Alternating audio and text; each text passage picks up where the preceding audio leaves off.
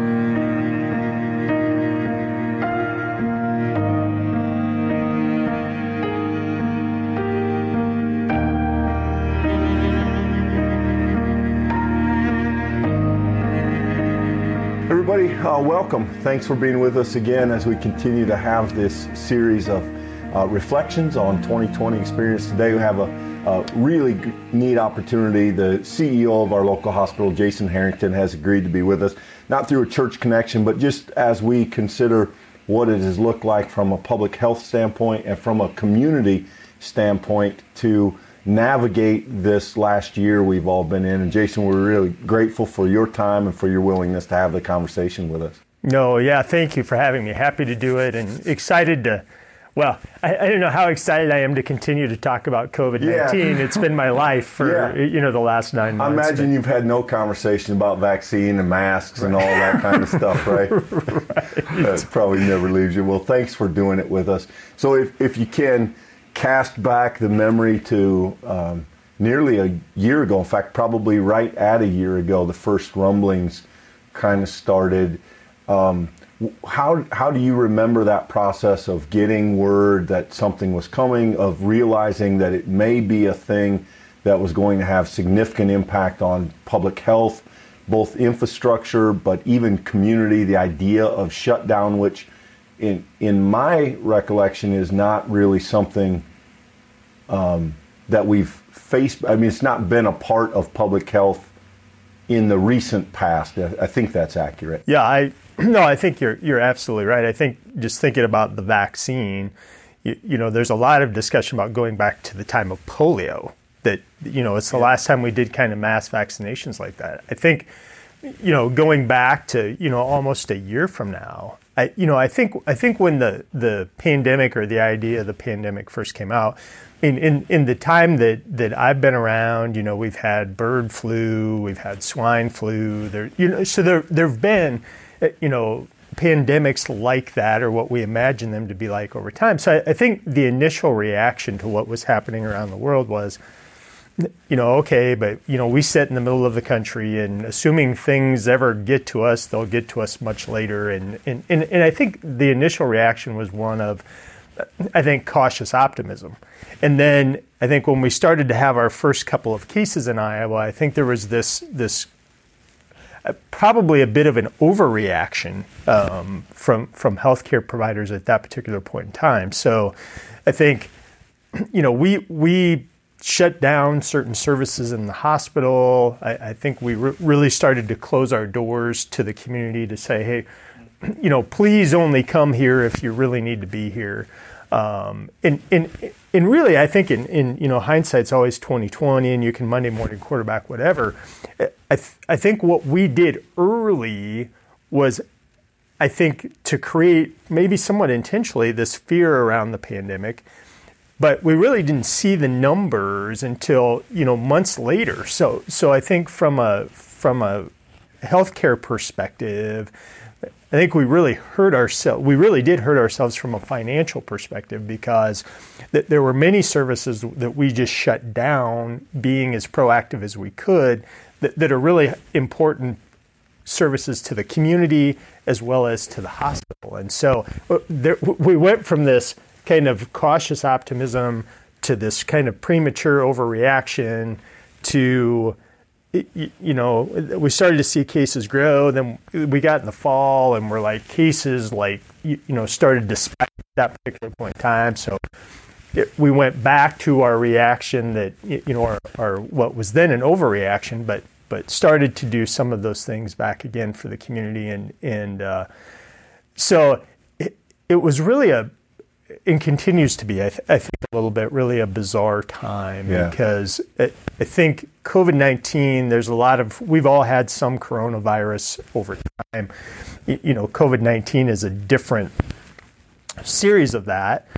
And so because of that, the science has evolved over time, and it's changed over time. And I think the direction from the government, the direction from local public health, the direction from the state has changed constantly. And I think because of that, I think it's created some real doubt for people about, how real is this thing? You told us last week it was this. You're telling us this week it's this. I think from a leader perspective, I think there's some really good things that I think at the end of the day will come out of this. I think for me personally, if I ever needed lessons in humility, I got a lot of them because it really was this, so on Thursday I say this, and on Tuesday the state comes back and says, well, it's not 10 days, it's 14 days, or it's not 14 days, it's 21 days. And I can't tell you how many times that happened. Mm-hmm. And as a leader of an organization, it's extremely frustrating, and it's exceedingly humbling because it's like, we have sort of limited control over this thing. Mm.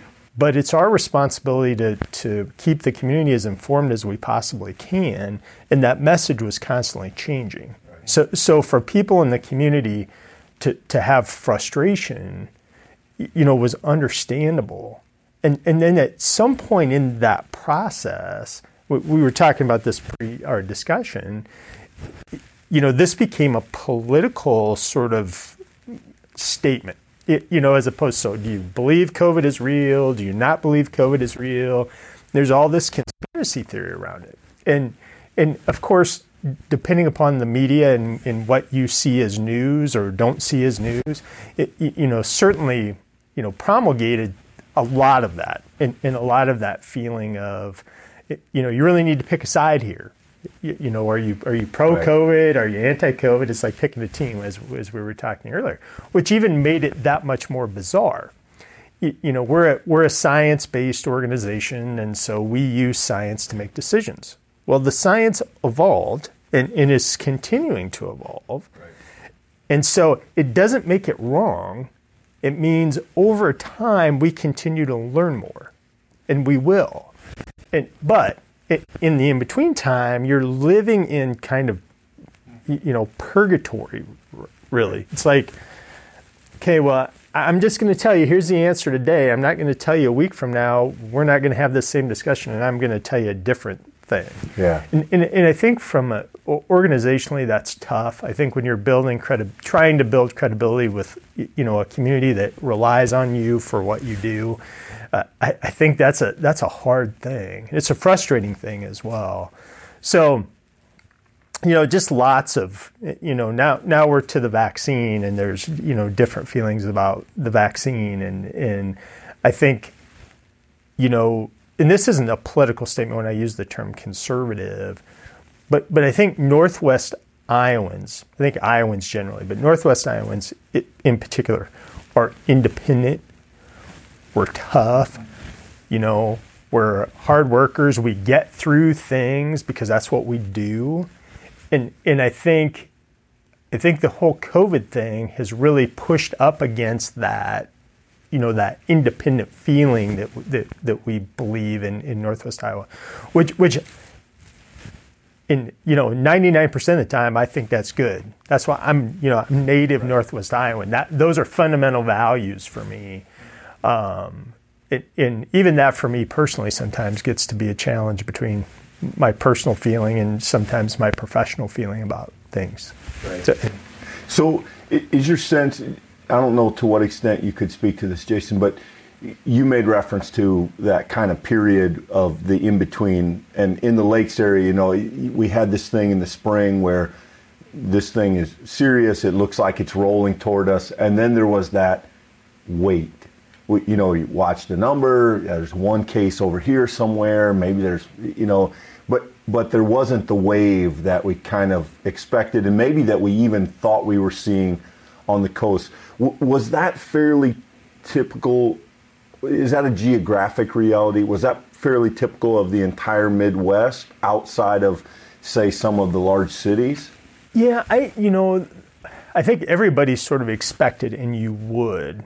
You take any holiday, which would be a mass congregation of people.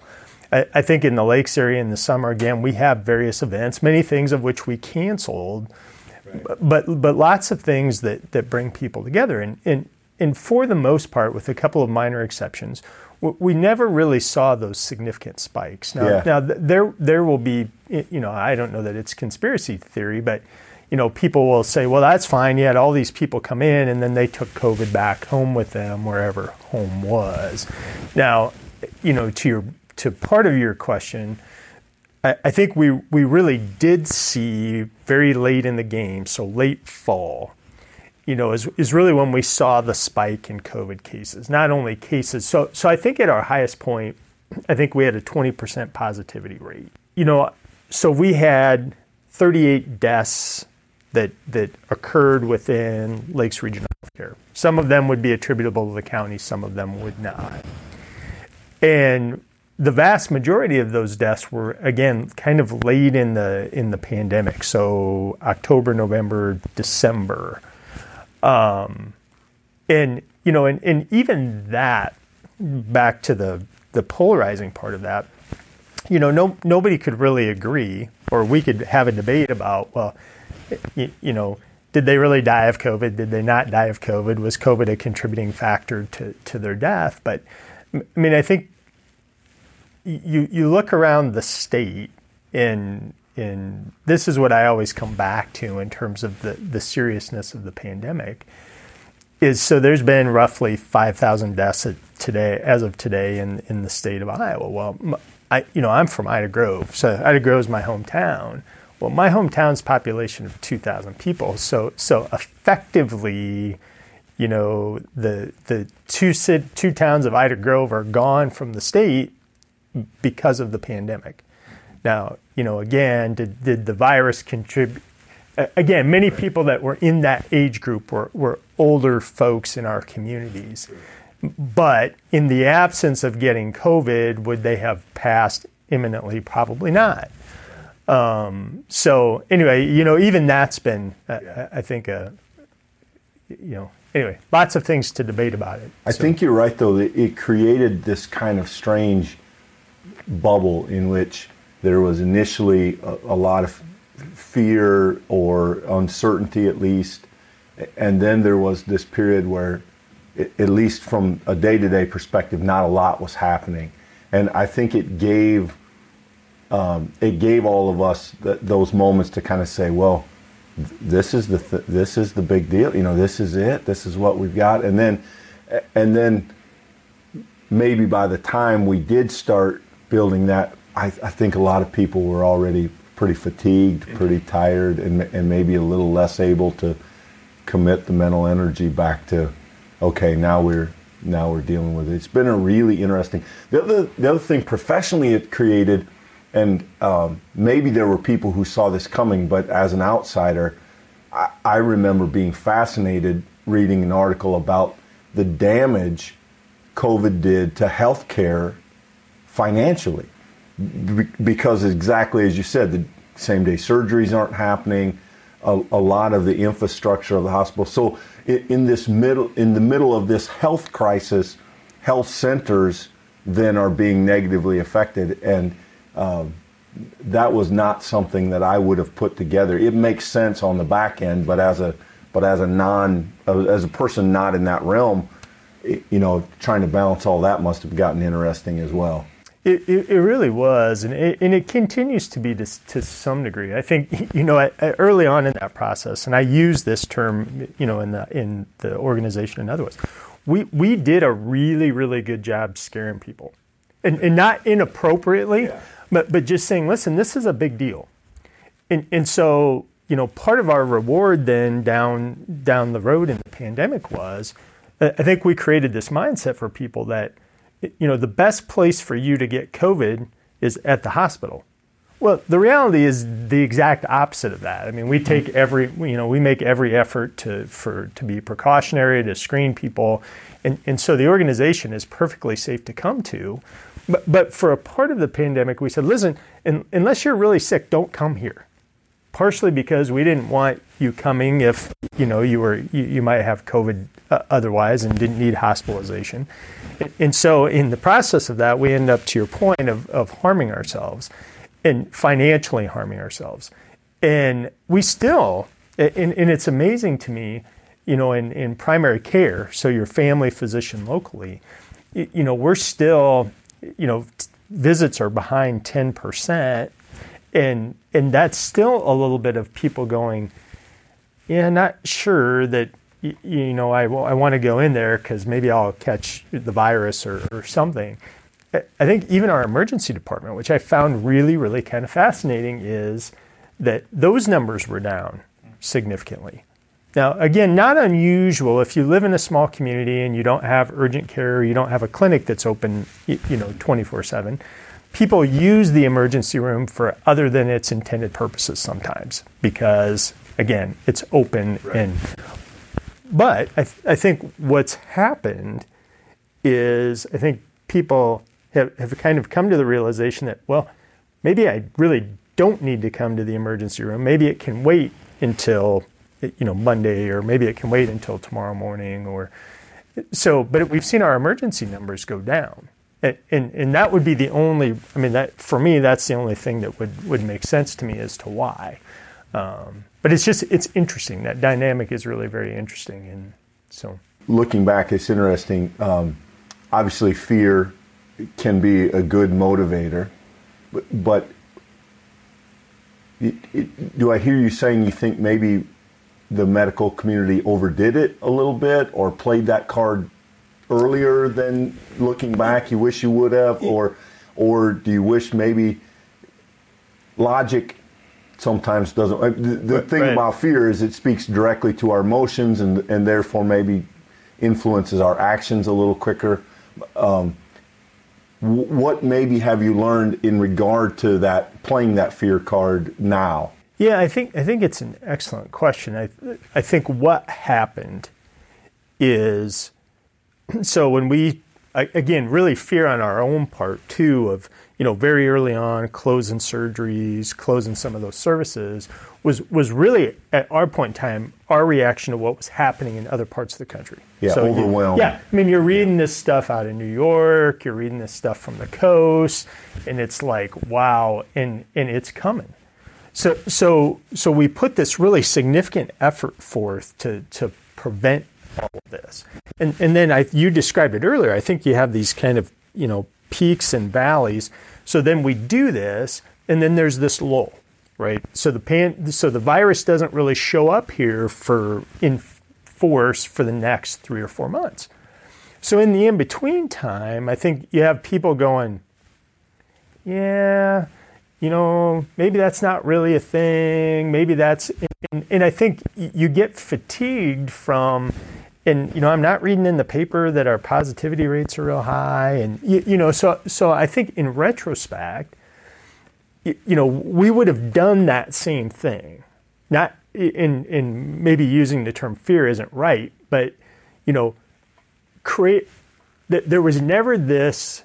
So the intensity of the things that we were doing right now, that didn't it materialized, but 4 months later. Yeah. So we ended up, I think, harming the message because, the strength of the message was too early. Right. And our reaction to it was too early. And then by the time you get to the fall, people are like, I don't want to wear a mask. I don't want to social distance. I'd really like to see mom and dad. I'd really like to see my grandparents. I think it's all those things. And then in the in-between time, I think for that elderly population, they have been isolated for 9 months, 10 months. Did it have to be that long? I'm not, I don't know. But it seemed like, to your question, because of that, probably yes. Probably that initially in those first couple of months, was that an overreaction in Iowa? Probably. But how could you know that? Yeah, right. And you couldn't. Like I said, you can Monday morning quarterback that stuff. But I think about that group, and as we talk about vaccines and those sorts of things, and of course everybody has an opinion about how vaccines should be rolled out and who should get those, and we feel very strongly that it's that group. That group, has been imprisoned isn't the right word, but they've been self-quarantined, many of them to their home for that entire time. Yeah. I've talked to many of those patients who said, listen, out of fear of dying because I've got other medical conditions or otherwise, I don't even go to the grocery store. Right. Haven't been to church in 9 months, haven't, any of that. And that's a group that needs that. Nursing home residents, just an even better example. They haven't been allowed visitors so I can stand outside mom's window and, attempt to communicate with her, but that's as good as it gets. And I mean, that's just a population we have to, and, we've got to do everything we can to end that for them. And then for the most part, not for the rest of us, because many of us have underlying chronic conditions, but the impact of that virus isn't the same. I mean, it just isn't. You can look at again, the 38 deaths that we've had. I think 37 of those 38 were people 75 or older. I think we had one that was younger than that. So, you look at the risk for the rest of us, and what I can tell you, if we get 1,000 doses tomorrow, we'd be ready to give 1,000 doses. That's not the reality. I mean, the state's just not getting doses like that. And so, every dose we get goes out the week we get it, and it'll continue to be that way. But, and even that, if you're a 65-year-old and recently had a heart transplant, well, how am I less important or more important than the 85-year-old who maybe has diabetes or whatever it is? And so, it gets really difficult, to try to have to make those decisions because you've got a limited number of vaccines. And fortunately, I've got a really great chief medical officer and a great medical staff and a team that's willing to say, listen, we could just open the doors for anybody 65 and older on a first come, first served basis, because that'd be easy. It'd be the wrong thing, but it'd be easy. And so, we're trying to balance that with constant criticism about, well, I mean, the example I gave you, or maybe I'm 64 and really sick. Well, somebody, the governor in this case, said, well, sorry, but unless you're 65 or older, and so it becomes this really sort of challenging thing. Jason, previously you mentioned the importance of messaging, and here at the church, we've always been an organization that focuses on communication. That's a lot of what we do, right? And a lot of local organizations have focused on communications. We all have websites. But I think, haven't we all experienced how important communication is in this season? And I wonder if you look at sort of where you as a significant community organization began this whole pandemic, and then now where you find yourself today, what communication lessons have you learned, and how do you think that maybe that'll shape how you communicate within the community in the future? Yeah, I think, I think the thing that we've learned, and I think we all know this, that, you really have to get that message out across multiple medium. And, I think we've come to I think the easy button is, put it on social media, put it on your website, and that's good enough. Well, the reality is it isn't. You've got a number of, particularly our older population that may not access those things, and so where are they getting that information? So, for us, then sometimes it's thinking about, well, what's some of the kind of the old school ways that we used to get messages out?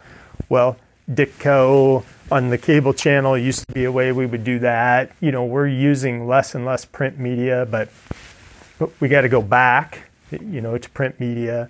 I think it's only been recently, we've reached out to churches in a more active way to say, hey, you've got a significant part of that population in your congregation. How do we use you for that message? And so I think the medium for carrying the message has never been clearer. That you have to look at it from multiple ways and who all your stakeholders are. So I would say that's one. I come back to, and I hope that we're this way, and I hope the community sees us this way, is transparency. To just say, listen, whether you like this or not, here's what we know.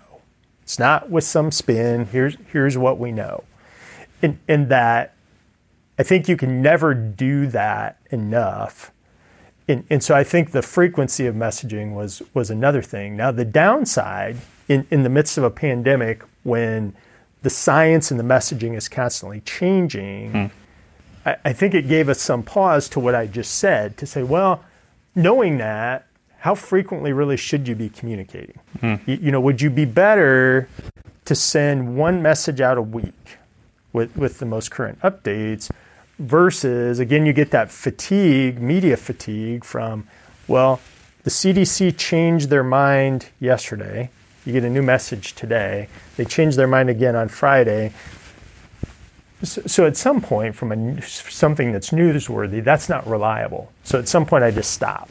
Yeah. And I think that's another thing that we've learned is that, the timing of that, there is an over-communication fatigue, I think, especially when that message is just changing slightly. And I think as much as we have this desire, and we need to, for the sake of the community, to be transparent, it's this balance with, okay, how many times am I going to tell you the same message but with a slight twist, and then when do I lose you? And so I think it's been a challenge. Well, Jason, from the church perspective, we have very much appreciated, we're small town enough, and I don't know to what extent this happens in urban areas, but I know here, to have access to be able to have conversation with you or some of the staff there about making decisions about, can we have people back in the sanctuary, or is there ways we can be helpful in regard to getting things to people? And we have found the hospital very much a partner in that larger collaboration. And I know that I've experienced just some tiny percentage of that in terms of what's been going on in other directions. And so you sit in an interesting place in that, on one hand, you're CEO of a particular organization, but because of the term community, there are those pipelines as well. And what's it been like to kind of manage that, again, with people bringing different concerns, different agendas, different ideas? You must have been doing a ton of that over the last year, I would assume.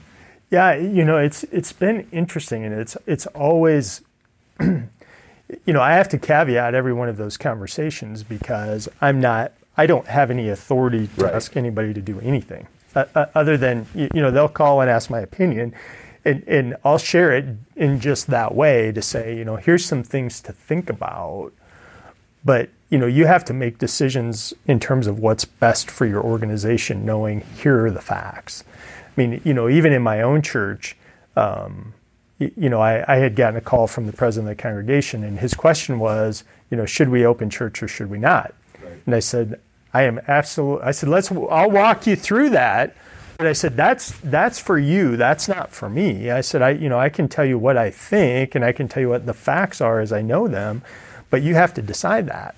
And it's a hard thing, and it's been a hard thing throughout the pandemic. I'll give you a really good recent example. So we had gotten a phone call from a reporter asking, what our opinion about having a Winter Games type festival in the middle of the pandemic, what was our opinion about that? Well, so again, we have an opinion, but we're a community-based organization. So our opinion was that, obviously, given where the pandemic is, we wouldn't be in a position to encourage, mass gatherings of people.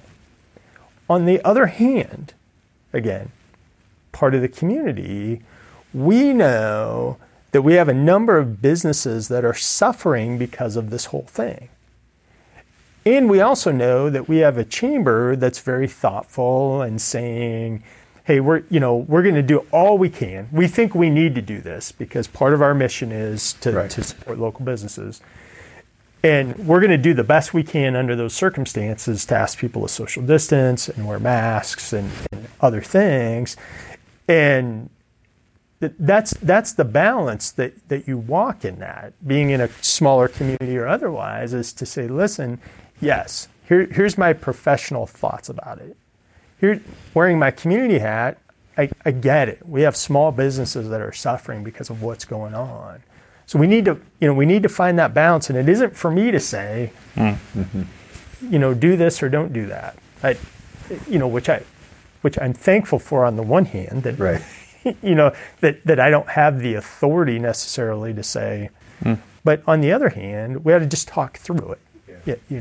Well, from a church perspective, I want to say how deeply we have appreciated access to those thoughts and opinions, because so much of this is kind of lives over my head. And so to be able to call and have those conversations with someone and say, here's what we're thinking about. Are we looking at the right numbers? Are we evaluating? Is there something we're not taking into account? To be able to have some of those in very important conversations with people who bring a little bit more to the table than a personal opinion has been really helpful. And I don't know to what extent that exists in larger communities, but I think it's part of what makes rural Iowa such a connected place and has been really helpful. Yeah, no, I agree, and we've appreciated that too. And I've had many of those phone calls with many people, and again, we're happy to share an opinion about it. In understanding, I think that everybody's needs are different, everybody's circumstances are different, and we need to do the best we can to protect vulnerable populations in our community, and at the same time, life needs to go on. And so I think it's trying to find that balance, and what you think that is entirely what you think it is, right? And so that becomes kind of the challenging conversation. But Jason, that's really interesting, because the point where those things live in tension is the difficult nexus right now. We seem to societally have a hard time dealing with these grays and the nuance within it. And as a leader who deals with doctors and nurses and also people who are thinking technology and thinking, I've got to think within your organization there's got to be a lot of diversities of thinking and a lot of different holdings of that tension, even internally, yet alone the community, with all the different hats that are worn. I'm wondering, as a leader, have there been some practices or tools you found helpful in helping create those conversations to live in that nuance? Yeah, I think, in not that it's easy, but again, we're a science-based organization, and typically of the people that work in healthcare, they're all sort of evidence-based. It's like, I'm inquisitive, I'm going to ask questions, but at the end of the day, prove it to me. So I think oftentimes it's easier, and COVID's been different than this, is to say, here's the body of science that says we should do this, versus, your opinion about this is fine, but show me the body of science that supports your opinion. So I think it's a little easier for us to say, there's evidence. This isn't my feeling about it. There's evidence that says this or that. Well, I think when you have something that's evolving like COVID, the evidence changes. And so I think that becomes challenging. So to your point, obviously within my organization, our organization, we do have and remain some differences of opinion on certain things. Vaccine is a good example. I think there's a feeling, in spite of, I think, compelling evidence that the vaccine is largely safe. But whether you believe that body of science or not, the vaccine's been around for 4 months, or it's been in the pipeline under emergency use authorization. And do I feel good about that? Do I feel like, hey, I'm willing to get the vaccine, maybe not fully knowing what does that mean for me 10 years down the road. So I think in spite of the fact of everything I said about being science-based, and I believe what I just said, do I understand the fear in that? Do I understand the decision-making from one of our staff people that said, you know what, I'm just not comfortable getting the vaccine. And it's for the reasons I just said. Okay. So I think there is some grace in that, and I think there's just needs to be some understanding, because I would tell you that if the science, I think if that concern didn't exist, then you'd see a whole bunch of mandates about you're going to get the vaccine because, I think nobody knows that. And so, I'll just share a story with you about, I had this conversation with my daughter. So my daughter's 20-ish. And so she had a number of friends that wanted to know, should they get the vaccine or not get the vaccine? And so there's I think, varying stories out there about particularly females of childbearing age, but perhaps males as well. And again, you can see stories on both sides of that. So my daughter says, hey, if you were going to recommend to these girls, should they get the vaccine or not? What do you think? So again, and this is not an atypical situation for me in terms of trying to give guidance. So I said to the girls, I said, a couple things. I said, I understand. I said, I believe, based on the science that exists, that the vaccine is probably fine for you. Probably fine for you. I said, but you have some concern about that because the vaccine hasn't been around for so long in others. So I said, let's suppose you don't get the vaccine. Said, what's going to happen? Well, in their particular case, each of them had COVID prior. Each of them, not surprisingly, had a very mild reaction to the virus and probably would continue to. Your risk in not getting the vaccine, let's just assume that it's safe for sake of our discussion, is I might get COVID again, I'll have to miss 2 weeks class, and it'll probably be mild because that's been my experience before. So that's one side of the decision making. The other side of the decision making is this sort of uneasy feeling that you have that there's not enough experience with the vaccine, that I'm not sure I'm willing to get it, not being completely comfortable of what does that mean 5 years down the road. So if I were you, I said, those would be the decision points. And so I said, I can't make that decision for you, but I said, you get the choice in that. Now, I said, having said that, I said, I have a younger sister who has a number of chronic illnesses. She has cerebral palsy. She's had farmer's lung, amidst other things. And she would be in her 40s. Now, does that conversation look different when she and I have that conversation? It absolutely does. But I think at the end of the day, and this is where we get to this kind of, whose team are you on sort of thing. I think like a lot of things, we all have to make decisions based on where we're at. What's my circumstance? What draws me to, so in my particular case, I've gotten the vaccine. I'm otherwise healthy, but I'm 50 years old and I work in a healthcare setting, and if there's some downstream risk, maybe there is, I'm willing to accept that because I think it's important. But I think we all have to do that based on where we are, and for us to judge each other based on those decisions is really unfortunate. Now, again, we should make informed decisions and those sorts of things, but I mean, it's continued to, it's like politics in the country is, it's just completely polarizing. And so societally, that's what we choose to do oftentimes is, pick a side. There's no middle. It's either you're on my team or you're not on my team. So along those lines, Jason, we live in this amazing era where communication has in some ways never been easier. I mean, let's not say communication, dissemination, because it doesn't always make for communication, but information is more accessible than arguably it's ever been. But what that also means is that misinformation is more accessible than it's ever been. As a person who lives in the pipeline that works very hard to put educated people in positions to get data, to do research, to make decisions, and that largely, while questioning those processes, also lives by them.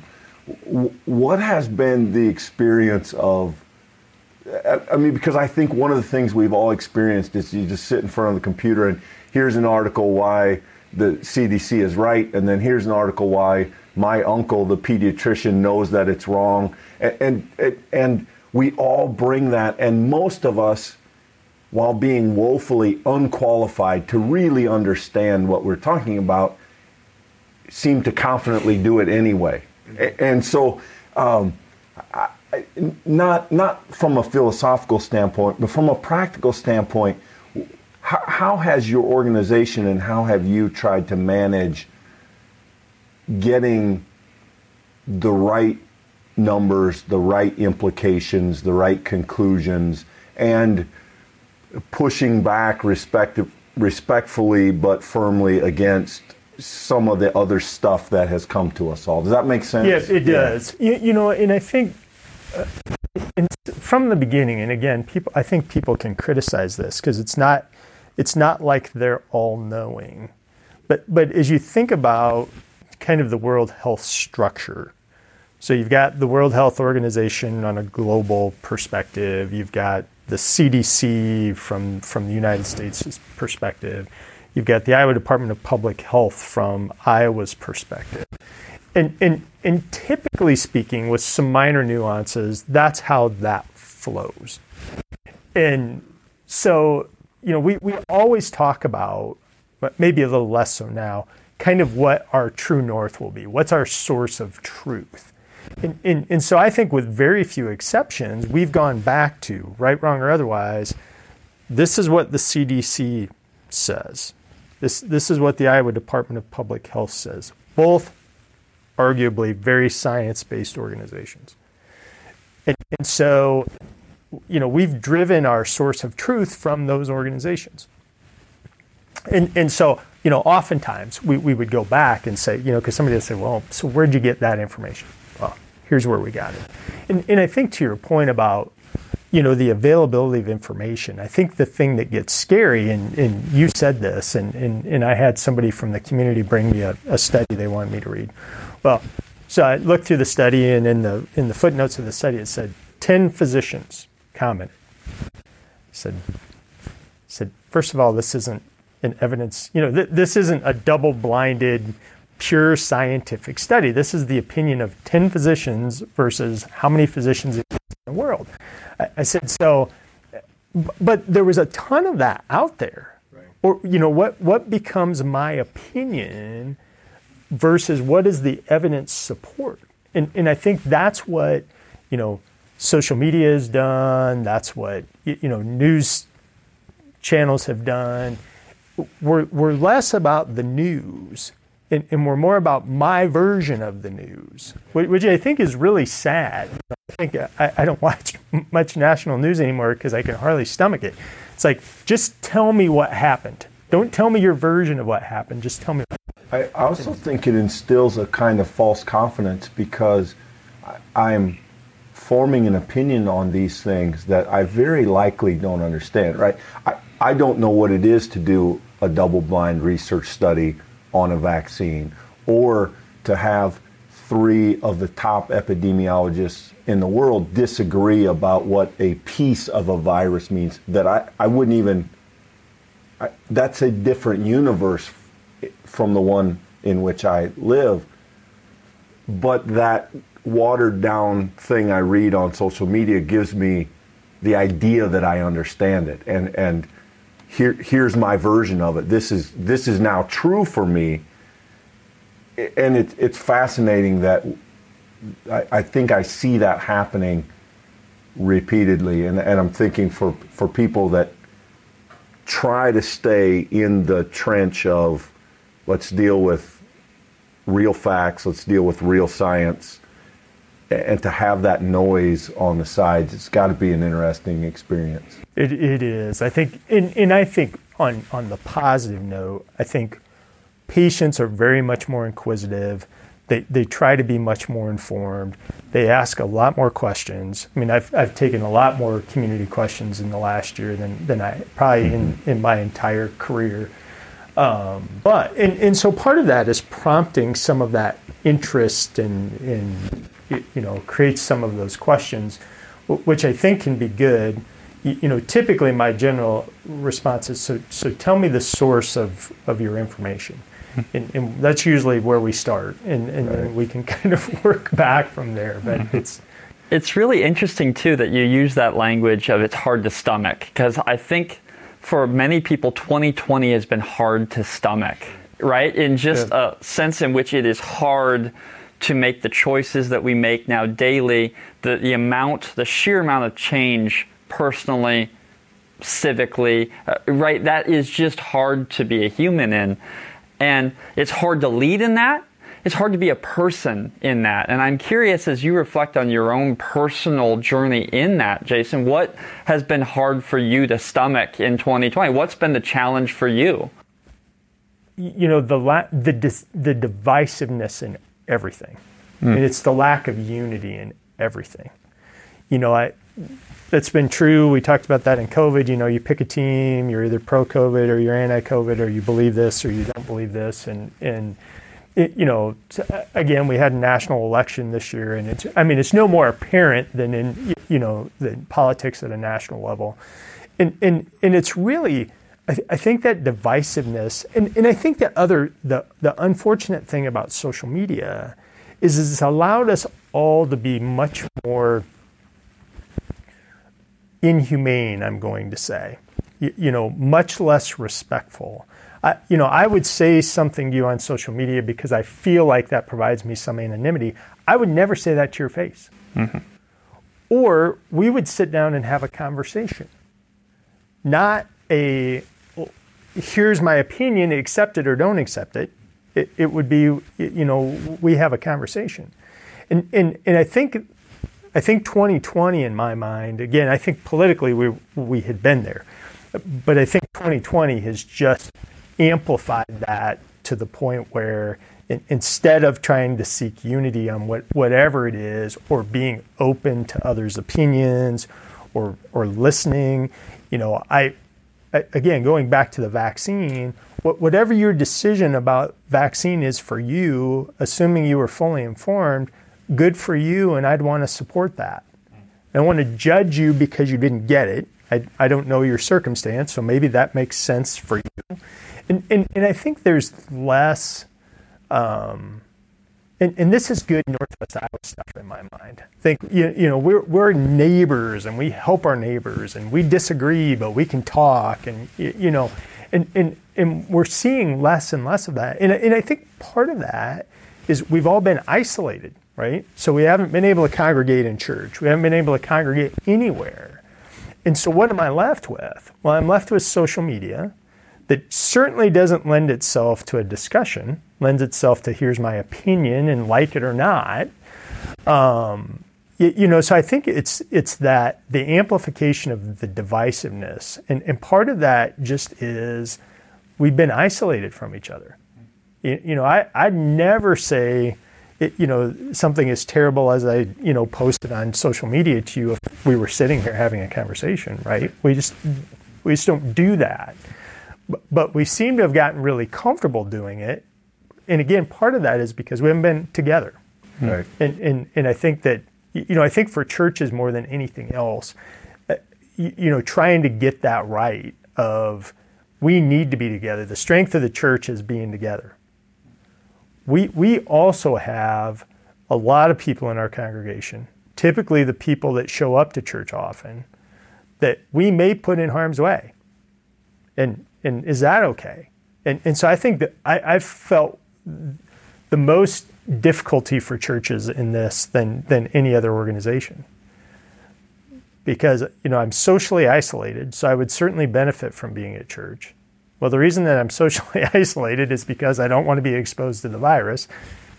So you've got this unwinnable situation. I mean, you know, so it's tough. Yeah. And it's tough to get it right for people. But I think at the end of the day, I think it's the beautiful part about living here is people have to make decisions that make sense for them.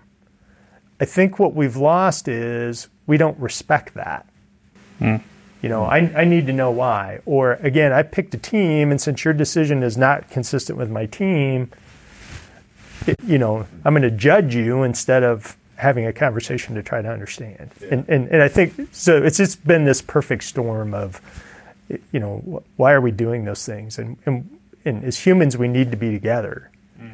And so I think that, we've made sort of a bad situation worse in terms of, again, lack of unity around things. I think those are good insights, Jason. A lot of that feels true. To end on kind of a positive note, nothing is all good or all bad. So as you look back over your experience, both personally and professionally, what did 2020 teach you? What have you learned? What do you take out of this as a kind of a new strength, a new lesson? What good do you bring forward with you out of this, or would you like to? I think, like a lot of things, there are good things and bad things that come out of, and let's focus on the good things from your question.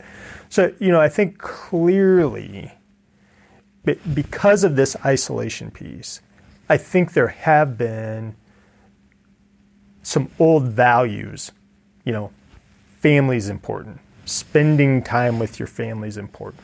How much time should you spend at work versus how much time you should spend at home with your family?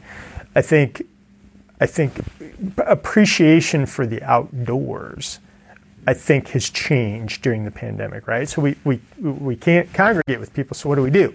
Well, we go outside. We take a walk. We appreciate nature. We buy a bicycle. We go for a run. Maybe I take up fishing, and so I think that there's been these things that have happened. I think that I think will be good for people. I think for our overall mental health. I think having had our parents in isolation, certainly for a lot of us, have made us appreciate them more. And so, is that going to look different for me going forward? I think that it will. And, so I really do think that there's some good things that have come out of it. There's certainly some bad things that have come out of it. I think, if I have to do another Zoom meeting, it's just like, again, it's so impersonal. It's the importance of it, but I think that will change. I think we'll see life in terms of Zoom meetings. I think we'll see a lot of people working from home. I see that. That's a good news, bad news thing from where I sit. But I think we'll see more of that.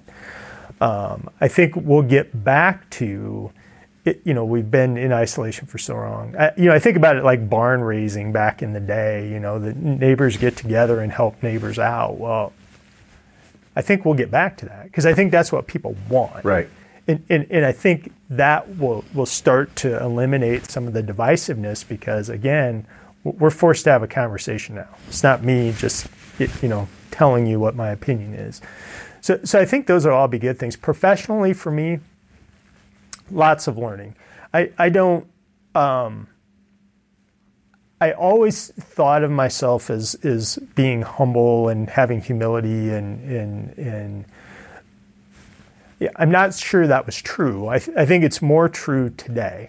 I mean, I think of, how important is it to be right versus how important is it to understand and be willing to say,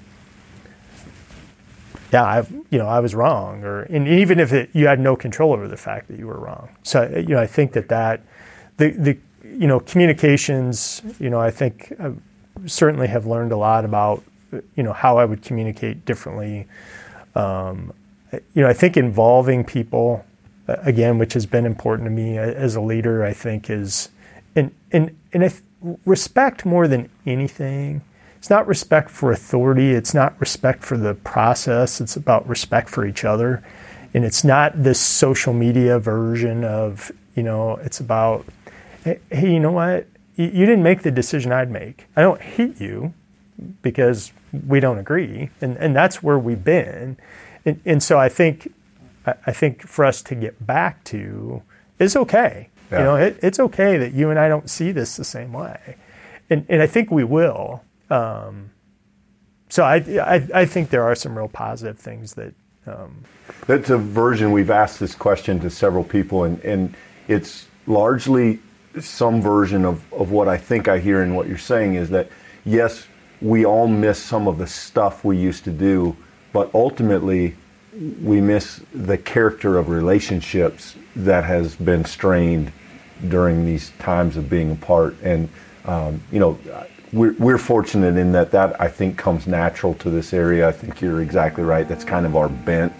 We want to do that. We want to run into people at the diner and the store. We want to, hear how their lives are and help them if we can. And I think we all look forward to being back to that. Well, Jason, we are grateful for what you're doing. We're grateful for the way you're doing it and the impact that you and your organization have on the community. And really thankful that you'd give us some of your time today. This has been helpful. I think that people will benefit from it. And we're grateful that you'd spend this time with us. No, you're very welcome. Thanks for having me.